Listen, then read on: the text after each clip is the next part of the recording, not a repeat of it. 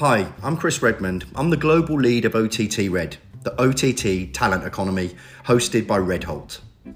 In today's OTT Spotlight podcast, you will hear an interview with a lady who I think is extremely special, not only to the sector that she is a part of as OTT and broadcasting, but also to her husband, her kids, the way that they've supported her throughout her career, the way that she moved from a magic circle media law firm into broadcasting and then elevated herself to the extremely heady heights of SVP of commercial partnerships at Discovery, just creates a wonderful story.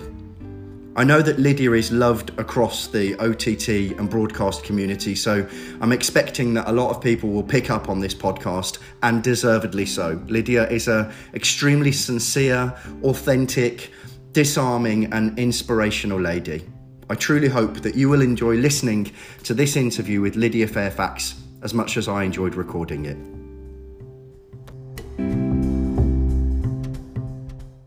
Okay, so welcome to the OTT Red Spotlight podcast. I'm here today, luckily, with Lydia Fairfax at an exciting juncture in her career. I'm going to be exploring a range of different things about what got Lydia to the stage that she is at now in her career, the things that she thinks matters from an industry perspective, both locally and globally, and importantly, some of the things that make her the lady that she is, the mother, the wife, as well as the super successful career person. So, Lydia, welcome to the OTT Spotlight podcast. Thanks, Chris. Absolute pleasure to be here. Very excited to have a conversation with you today. Well, I think you fit really well into the constellation of senior leaders that we've been lucky enough to attract into the podcast. So I think we had Torve Moulton, who was the first lady, the first woman to do the podcast. She's head of talent attraction at Cinemedia, and it will be great to get the perspectives of you, a lady who has operated at a very senior level in an extremely large organisation as well, when you take the different sizes of the planets in the solar system that is OTT and what Discovery constitutes. We'll get on to all of that in a second, but first of all, I want to start off with the basic question. Tell us about you. Who is Lydia Fairfax? This is always the hardest question of all, isn't it? This is the one where should be kind the of want to easiest paint one. this fabulous picture. But who is Lydia? I am a passionate Welsh person. I'm born and bred. I lived here till I was 18. Frankly, couldn't wait to leave at that stage. But somehow the forces, or perhaps the Welsh husband, drew me back in my early 30s. So I spent the 10 years intervening between that in London. I'm, as you rightly say, I'm a mum to two kids. I've got a little boy, Harry, who's almost 11, and a little girl, Georgie, who is just turned 7. I'm married to a farmer. My parents are actually my dad's a farming stock. He became a livestock auctioneer. So I used to spend a lot of time when I was younger with him, standing collecting auction notes and running those back and forth. So was working from a young age, and then was helping him in all of his jobs since then. I was really lucky actually to get into media because I was at university in Birmingham studying law, absolutely hating it, to be quite honest with you, and having a bit of a crisis of confidence in my second year, when everybody was, you start jumping onto the sort of the train of the training contracts, summer placements. A bit nervous about that. Did a few in London with some of the big 5 magic circle law firms. Didn't really feel like it was for me. And then, fortunately, whether from lack of judgment or probably a little bit laziness, one firm that jumped out at me was a firm in Cheltenham who only required a CV and cover letter. Now, I don't know if you've ever seen some of the training contract application forms for the Magic Circle, but they go on for literally pages and pages. So after having done sort of 25 of these and a complete scattergun approach, to be quite honest with you, I was like, oh, thank God, just one that's a CV and cover letter. Yeah. So I boshed it off. Went and had this interview.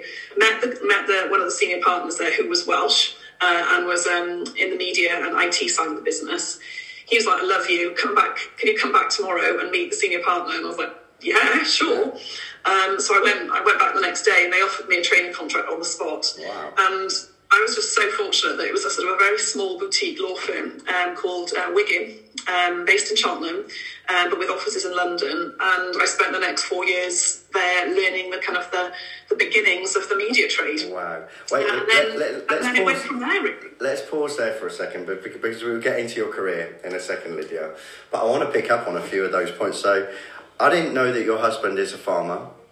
Yeah. So you've worked in big tech, global tech, kind of digital revolution type stuff. And then you've got, something as traditional as that agriculture side of things, not just with your husband, but also, from an early stage in your childhood. Yeah. How do those two things go together? Do you think you learn from him and does he learn from you, or do the two paths not cross really? No, look, I think it's a great question. I've always actually felt I've had almost two halves of my life. And it's actually been one of the key things that's been able to keep me grounded and keep me actually able to continue working, because that ability to work in a very full-on, high-pressure job and then have that decompression of coming home where, frankly, people couldn't give a fig, around what you do, what your title is, how much money you earn. Yeah. All they're worried about is, are we going to get this lamb out alive? Or, the cows are out, you need to run out on the road and stop the traffic so nobody gets over. Or, it's raining, we haven't got the hay in yet. Those are the kind of things that keep my husband and my family, occupied. Yeah. And obviously I came from that upbringing. So it is lovely to go back home and to be able to to have that kind of decompression.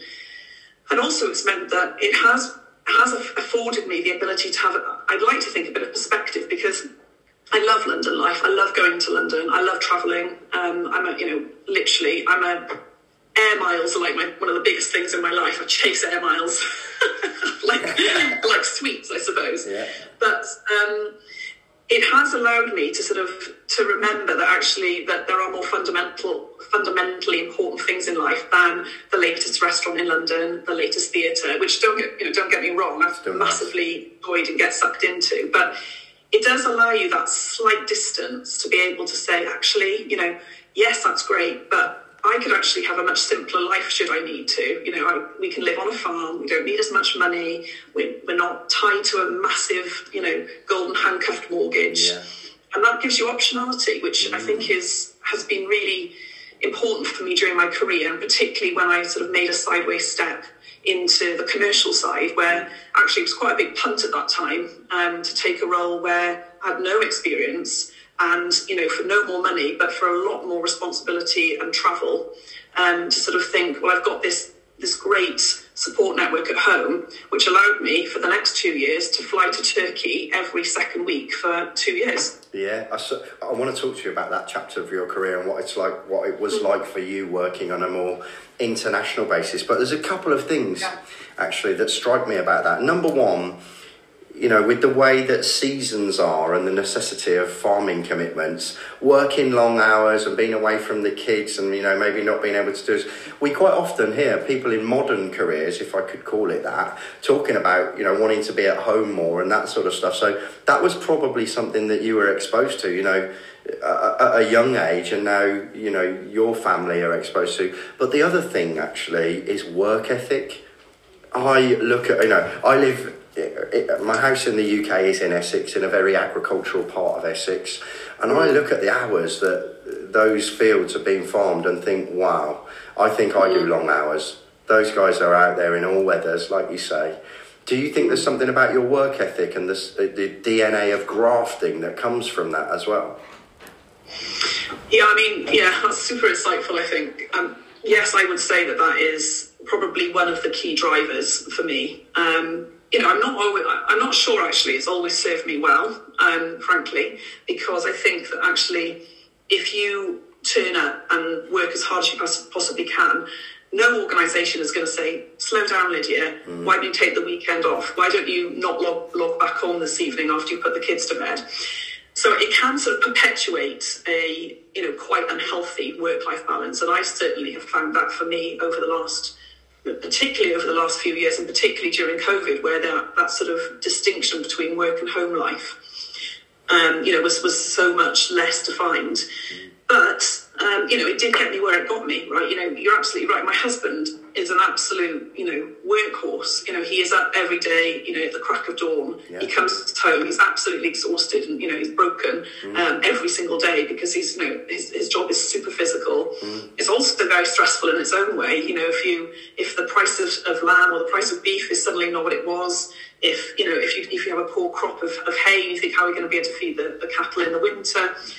So I've drawn a lot from him, actually, in terms of his work ethic and his sort of stoicism in terms of just knuckling down. And I had that growing up. We didn't have downtime.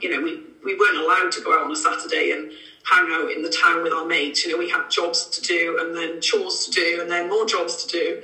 But it does give you that sense of responsibility and graft and how important that is, I think, to get on. You mentioned that you've got kids, and I'm sure you're probably instilling that sense of the importance of having being down to earth, but having a strong work ethic as well in those two. Yeah. They don't like me for it, but yeah, they will one day, Lydia. They will one day.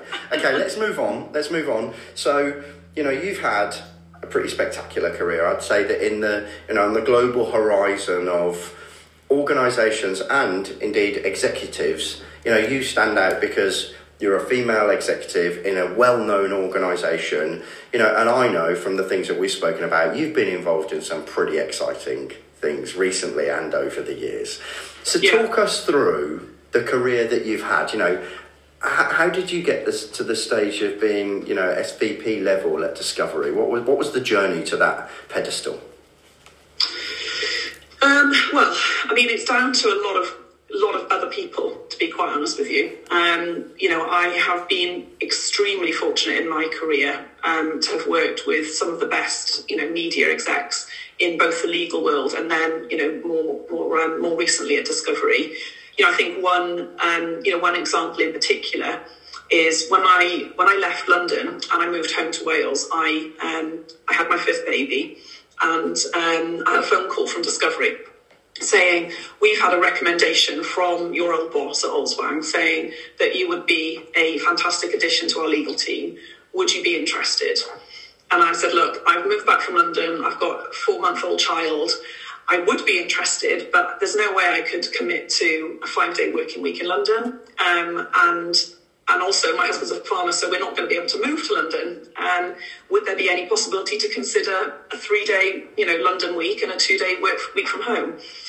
And really, it was down to the strength of the people that recommended me from Oldswang that my boss took a punt on me, and I literally was the first lawyer, and certainly probably one of the first people at Discovery who was afforded the sort of luxury of being able to work 2 days a week from home. So I moved up to London, moved up to Discovery for that purpose. And then I spent the next 5 years in the legal team, moving up through the levels. But during that time, I'd started to sort of share my sort of future ambitions with broader people in the company around what else I would be interested in doing. And one guy that I sort of worked with very, very closely offered me this opportunity to take a 6-month maternity cover for the GM of Turkey, who was off on maternity. And Chris, literally the night I had that telephone call, all I could hear in my head was like, hell no. How on earth can I be the GM of a country when I've just been a lawyer for the last 2 years? But I took the leap, and to be honest with you, rabbit in the headlights is definitely the expression that sort of comes to mind for the first sort of 3 or 4 months. But luckily for me, the lady I replaced decided that she wanted to spend some more time at home. So I ended up doing a sort of 2-year stint in Turkey, commuting there every second week, Monday to Friday, and then 1 week working from home. And we did some fantastic stuff. We launched a second free-to-air channel out there, which is probably one of the highlights of my career, actually, working with a really young, energetic, enthusiastic team who were super talented, but there was nobody there above senior manager. So the way Discovery is structured, there's also then director, senior director, VP, group VP, then SVP. there was like 5 bands between me and anybody else in the business. But these guys were so talented and so passionate that really all they needed was, an enthusiastic leader who was able to sort of see how to sort of bring the best out of them and to sort of get to pull all of their various areas of expertise together. So that was kind of my foray into the commercial world. What did you, just on that for a second, if you don't mind me asking, what did you think of working in Turkey? What did you learn about, the culture, the environment, how different it was to the UK? You were there for 2 years, right? Hugely different. We worked we worked in Istanbul, and we were on the western side of Istanbul. Okay. So it was, more internationally focused. But we also did a lot of work with some of the more traditional Turkish organisations, the free-to-air organisations. There was a lot of sort of interesting stuff that we had to manage during that time. It was only 2 years after the coup in 2015, so it was very politically charged, and a lot of the more westernised TV stations were really struggling in order to sort of continue to have their licences, kept in the market. Yeah. So we had to tread a very, very fine balance between, not about in terms of respecting the culture, the various different cultures over there, but also being true to the messaging that Discovery was bringing to the market. And I think we were really fortunate that we had some very smart people there who helped with our reversioning teams, for instance, who would look at our content and work out whether or not it was appropriate for the Turkish market. And where it wasn't, we would either not show that content, or we would adapt it in order to be more culturally sensitive. Sure. So that was quite a steep learning curve for me, actually. I'd done something a little bit similar before with some Russian work that we'd done, but this was much more sort of fully involved in that. But the one thing I would say is that actually there's a lot of really strong female leaders in Turkey. They have a lot of females, significantly high up the food chain, which frankly surprised me. There were some organisations where there would be, it would be very male dominated, and quite a few instances where I'd go along with our head of ad sales, and they would direct the whole conversation to this manager level guy, because they just assumed that he would be the more senior person in the room. So that was quite an interesting dynamic. But I have to say that frankly there was a lot of female leaders out there, and I made a lot of very, very good contacts, and just found that sort of really embracing the market, really embracing the culture, spending time meeting these people, having lunches with these people, meeting their families, understanding how it all worked was really key to developing that kind of the profile out there, and also then working out what was the appropriate channel we wanted to launch and what would resonate with the Turkish community. So you got a call and they said, we want you to come back. How did that feel, leaving after everything you've just described? It must have been a bit hard to leave that, even though it would have been exciting to step into the next chapter. How did that? Yeah. How was the bridge between those two chapters?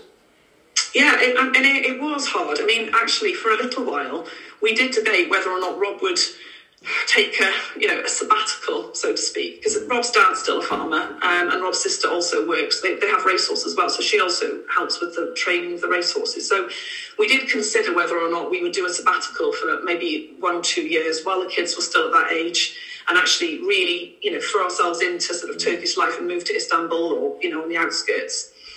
But then the guy James Gibbons, who had put me forward for that role, then called me and said, will you come and join me in London and be my head of commercial for the UK team? Wow. So it's a big job. That's what I do. Big job. But, a really strong market for Discovery, and what turned out to be, a fantastic opportunity, because unlike the majority of times, actually the UK was the first market to launch Discovery Plus. We launched before the US. Oh, really? Because we had this big deal with Sky. Yeah, we launched before the US. So the next sort of 2 years, through lockdown, when we were all working from home, we did this huge launch of the sort of the flagship OTT product that Discovery has, and did a massive launch partnership deal with Sky, with Amazon, etc. And it was such a fantastic time to be in the business and to be part of such a huge momentous shift for Discovery, because Discovery has been was frankly a little bit late to the party in terms of the OTT shift, because we still had this incredible linear, and still do have this incredible linear business, and so there was a real kind of value judgment to be made about shifting potentially some of those eyeballs from linear to an OTT proposition. So the Welsh girl in Istanbul becomes the Welsh girl in London. Yeah, exactly. You've got this amazing frontier, this digital frontier for such an iconic brand. I mean, I think if you ask most blokes what their favourite channel is, they'd go towards either Sky Sports or Discovery. Certainly that would be true for myself. What are the metrics that you use when you're trying to evaluate the success of the launch of something so new for such a well-established brand? How were you judging whether or not you were doing a good job when you launched that platform? Yeah, that's a great one. Well, first of all, actually, for a long time, we did wrestle with whether or not actually we were going to be calling the OTT product Discovery Plus, because of course there is a challenge with that name. Obviously, it's got 90% global brand awareness, so it had a huge head start in terms of people understanding what content was on there. But then also that potentially could have done the service a disservice, because it obviously then did not reflect the breadth of the content. It didn't reflect the fact that Discovery owns Eurosport, so there would be Eurosport content. It didn't reflect that Discovery has a very, very strong female-led channel business with TLC, et cetera, et cetera. So there was a kind of a double-edged sword there in terms of, would the brand resonance and the brand loyalty of something like Discovery extend into a market where a lot of people who aren't in the media industry don't know that Discovery owns all of these other brands and lifestyle channels, etc., outside of that. So one of our sort of key metrics was understanding the extent to which people would recognise the breadth of the content that was on offer.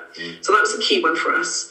Obviously, acquisition and subscriber acquisition was a huge one, as was reducing churn. And we've done an exceptional job actually of being able to convert free trialists into paying subscribers, and then having lifetime value of that subscriber being into the sort of the high months, which is a sort of a key. That was always a key metric for us. Yeah.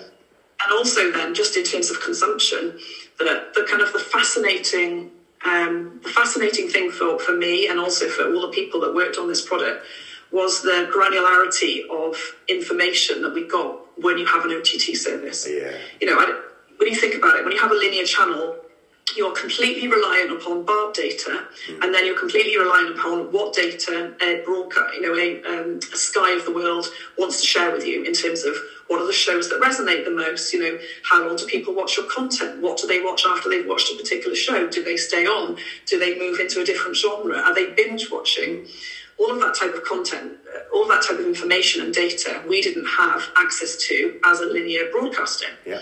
But then in the OTT world, it's just a mine of information. Do you know, you've hit one of the topics that I'm really passionate about here around data, and due to the IP transmission nature of OTT services. It's mind-blowing, and I think it's I interviewed, one of the podcasts that I did was with Geronimo McCanus. I heard it, Yeah, so, he's an inspirational guy about the fact that this is the liquid gold of the OTT age. If you've got data, there's so much you can do. And I love that. And, on the LinkedIn Live we're going to do soon, we've got Mark Rawlins-Smith from Conviva coming on as well. So he's going to have some really interesting points on this. But I can only imagine what that must have felt like in a company like Discovery, to think, guys, look at this data that we've got. What are we going to do with it? The level of data you get with the OTT world, where you have that direct relationship with the consumer, is just, is mind-bogglingly more. Yeah, I love it. Look, I want to ask you about what you think about the wider horizon now of OTT providers, because obviously, although it wasn't that long ago, the complexion of the space has changed, and I hear different people of genuinely good points of authority to say, it's becoming saturated, or it's becoming more niche orientated. You look at what's happening, and the prolific take-up of sports. Particularly the recent Netflix Formula One and all of this sort of stuff, and DAZN and Delta Train. What's your opinion when you look across the whole horizon at what's happening at the moment? Well, people, the media is circular, and it's cyclical. So, we've had this before. We had this, linear TV is dead, OTT is the future. Now we're sort of going into OTT is dying, or OTT is saturated, and there's no new space for anybody, and people are only going to stack so many apps, and people don't have the time to look for the content they want to look for. I don't see it like that. Yes, the market is becoming busier, but I think there's been, as you will have seen with Discovery and Warner Brothers, there is being some aggregation already. There will be more aggregation to come for sure. Yeah.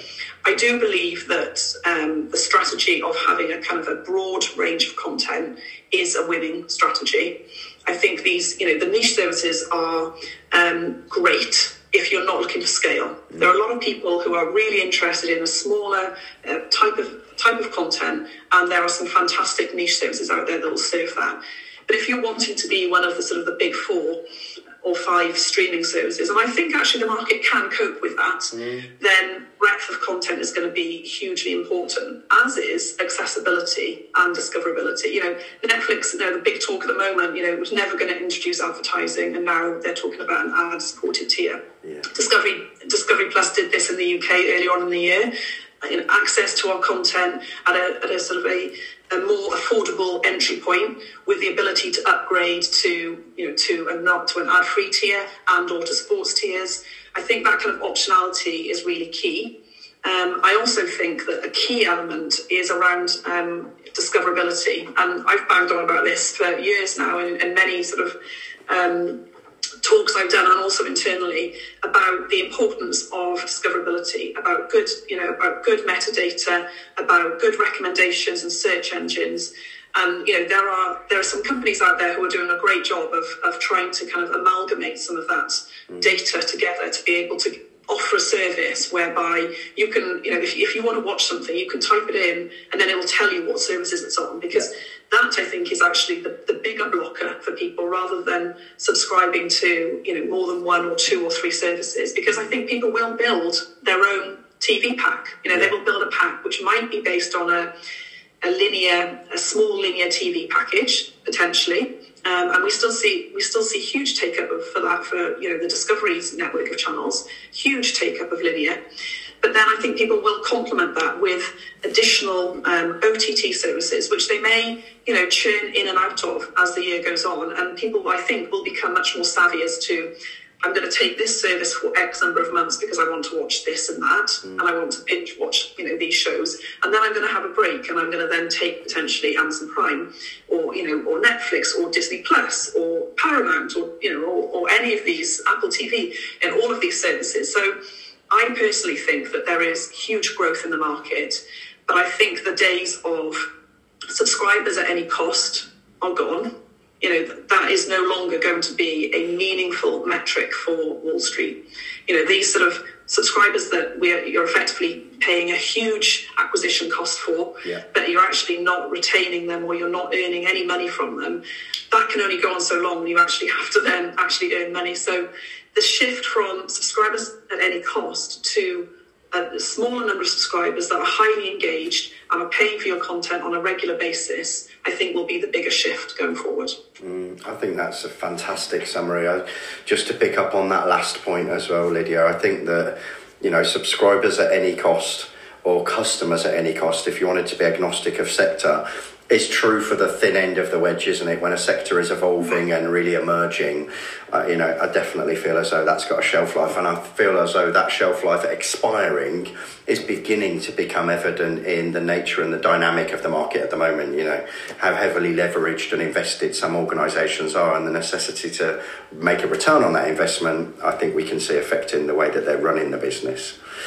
Yeah, I think that's right. And I also think it'll be really interesting when, because companies at the moment still have different ways of defining their subscriber bases, like, calling a paying sub if they have just paid, say, minimal access fee, or is a paying sub where you've done a hard bundle with an operator and they're effectively paying you a low, pence per sub, is that a paying sub, or is a paying sub also a sub that's on a free trial? So all of these different metrics are becoming more scrutinised now, I believe, in terms of what people are understanding to be paying versus, free trial subs, or subs that are potentially where you don't even own the direct relationship, for instance, like in an ingest model. Yeah, I think the due diligence that private equity companies will be doing, and organisations as they integrate, the M&A activity within the market, all of these sort of things will need to become more consistent as a metric of evaluation for the multiples associated to the buy price of a company, I think. So it'll be fascinating. What, to take a different tangent, we touched on this a little bit earlier. You talked about strong women leaders, female leaders that you've met in Turkey, and, maybe some of the experiences you've had. I've got a theory that I've worked in telecoms. I worked in telecoms for a long time. It was a male-dominated environment, and there's so many reasons for that. Yesterday I spoke to a chief executive in our sector about this, and he said, "Chris, I fully embrace diversity and inclusion, but it's so hard when you're moving at the pace that our sector does to try and reflect the kind of levels of gender diversity and ethnicity that you would like when you need to fill jobs. I wish there was a magic answer, but it's going to take a few generations for these things to level out." What's your take on that, Lydia, as somebody that will have recruited a number of people and will have been through the recruitment process for big jobs as a female? It's a tough one, Chris. It is a tough one because, I was going to say that, that it's an easy thing to say that actually, it's going to take a couple of generations to work through it. Because if you want to find good talent, you'll always find it. But frankly, last year I was recruiting for my team, and I had very, very few female candidates, not even good female candidates. I had very few female candidates at all.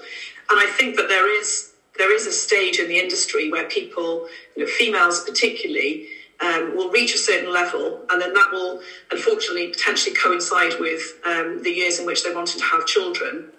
And because of the way that a number of the big corporates have been set up, it hasn't facilitated that ability for them to stay in the industry in the kind of level that they want to stay in. There is still very, very little part-time work. There is still very, very little. Remote work is becoming, much more of a thing now. But certainly, I think it's almost impossible to find a senior level part-time role, or a role where there is some sensitivity for the fact that you might have childcare, obligations either side of the day, and that goes for female or male. It's not limited just to female-only problem. But, at Discovery, for instance, we had 52% females in the exec level. So from director level and above, in the UK, we have 50% of females, which was really strong for media. And Discovery has always had a sort of a real, has a real sort of pedigree for hiring based on talent rather than based on, gender or anything like that. But I think the problem is just more endemic. It's because of the fact that I think that for a lot of females, I'm talking for females now, given I am one myself, it is more difficult as you move up the chain to be able to give that time and that commitment and that passion for a role and for a company when you also have competing interests at home potentially. Yeah. As I shared with you, I'm super fortunate that, my mum lives really close by. She actually lived with us for the 2 years that I was in Istanbul. Well, she lived with my husband in the non-magic sense of the word. And I have a husband who, yes, works extremely hard, but is a lot more flexible in terms of ability to pick up from school and take kids to after-school club activities.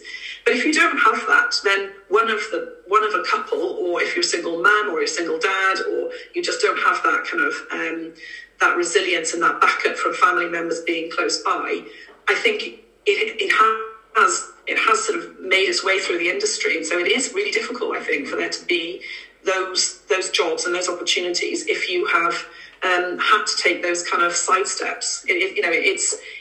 I would really encourage people to sort of like step back in and for companies to sort of see the benefit that females, you know, at a certain level can bring to the organisation. That, you know, different way of thinking, different skill sets, and it's really important that we get it. It really is. Do you think it comes down to the a creative latitude and maturity of leaders? Because ultimately, if you've got somebody at the top who says, hey, look, this woman or guy is absolutely fantastic, but they're a single parent, you know, if we afford them the latitude to come in and work more in the way that they want to, you know, we engender massive loyalty with that employee, that asset, if you wanted to call it that. And we get someone on, you know, at whatever level of our business that brings such a distinct equity of experience to what we need. But if you haven't got the leader that's got that frame of mind, why would, and no, the opportunity for other people to emulate that type of thinking doesn't exist, does it? No, that's true. And, you know, a big shout out to my hiring boss at Discovery, you know, a lady called Hester, who, as I shared with you earlier on, Hester Wheely, she's the one that took the punt. She's the one that persuaded our people and culture team, and persuaded her boss in the US that it was worth, you know, pursuing me, somebody who was only going to work 3 days in London and the other 2 from home, versus another candidate who was based in London and could have worked, you know, 5 days a week. You know, I've therefore always been fortunate enough to be able to offer that same flexibility to people in my team, and I think it is really important to do so. And you know, I think there are a lot more forward-thinking people in the industry these days who can actually see that the benefit that that sort of lack of cookie-cutting execs can bring to a role. But it does still need to trickle through further. What are the things that you're looking forward to in the next couple of years? You know, you're at an exciting point in your career. You know a lot, you've got a lot of domain expertise about this sector in different regions and globally. You know, in those 2 categories of your life, what are the things that you're looking forward to in the next couple of years? Well, as you alluded to at the beginning of the call, I've just taken a break.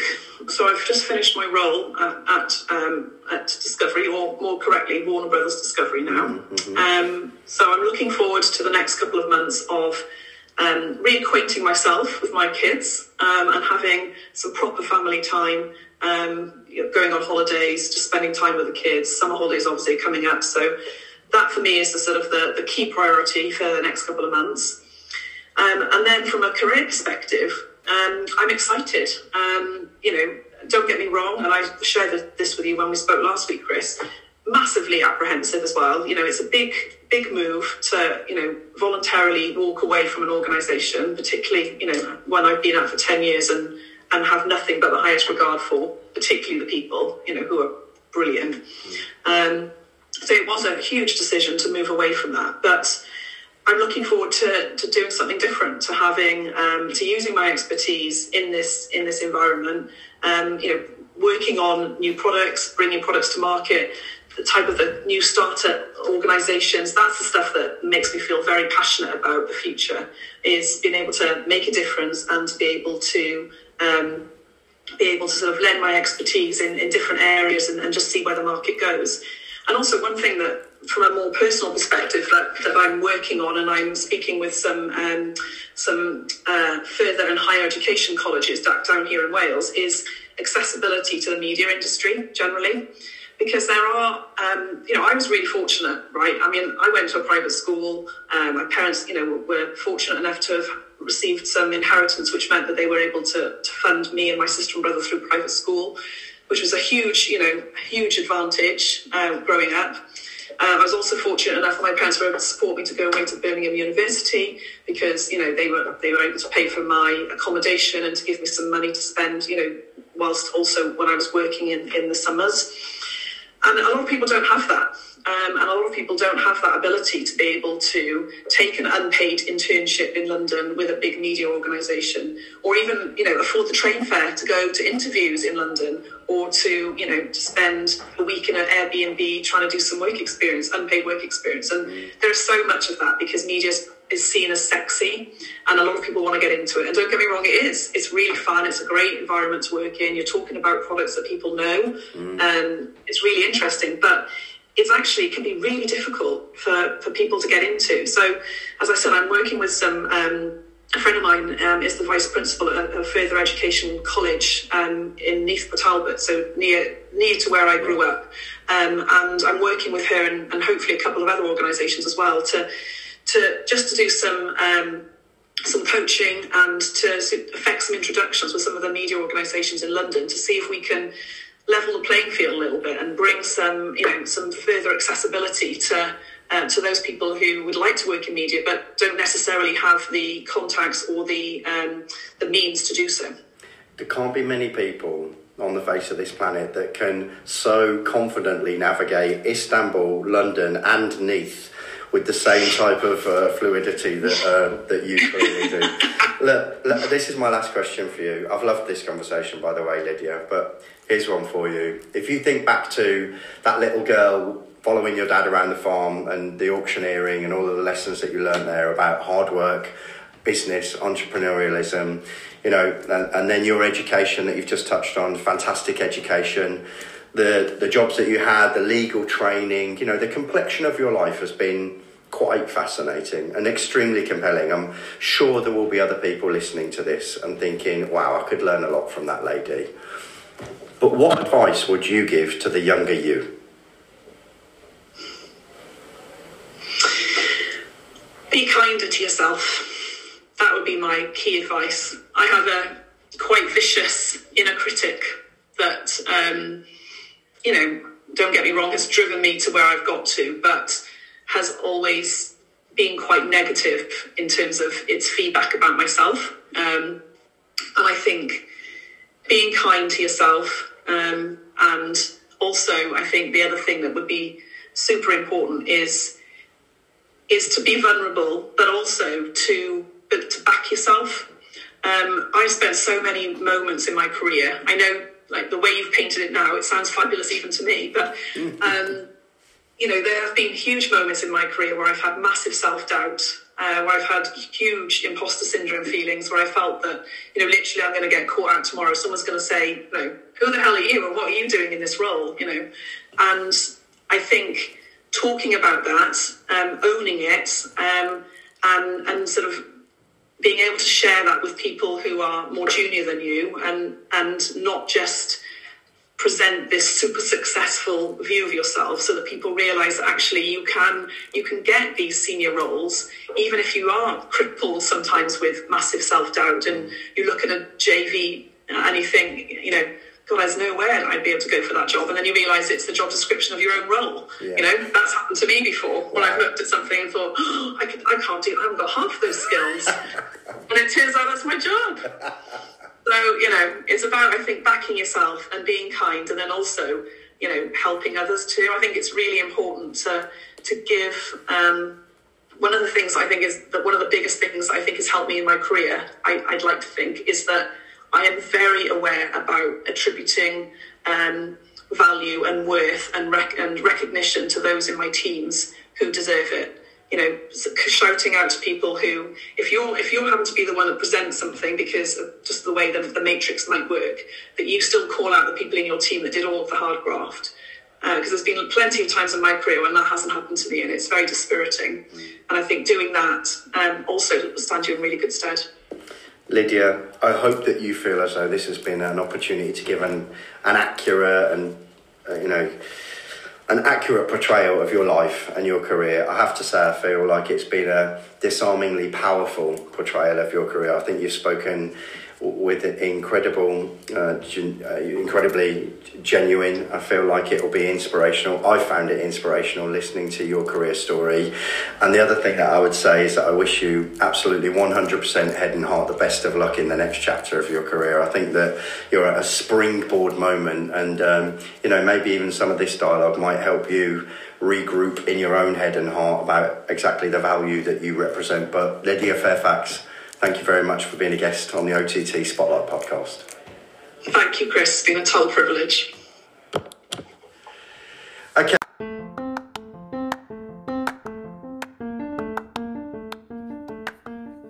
Wow. I don't know what you think, but that is an interview with a lady that is an asset to her family, the sector that we work in, the organisation that she's just spent 10 years at, Discovery, doing some absolutely amazing things. And she's on the market at the moment, as she talked about in the last piece of that interview. So Lydia Fairfax, I am 100% sure would be an asset to any organisation in the broadcasting, OTT, or actually even the technology space, with her skills that she acquired in the general management and then senior leadership roles at Discovery. The next interview that we'll be releasing in 2 weeks' time is with Andrew Cross, the new Chief Executive of Grass Valley.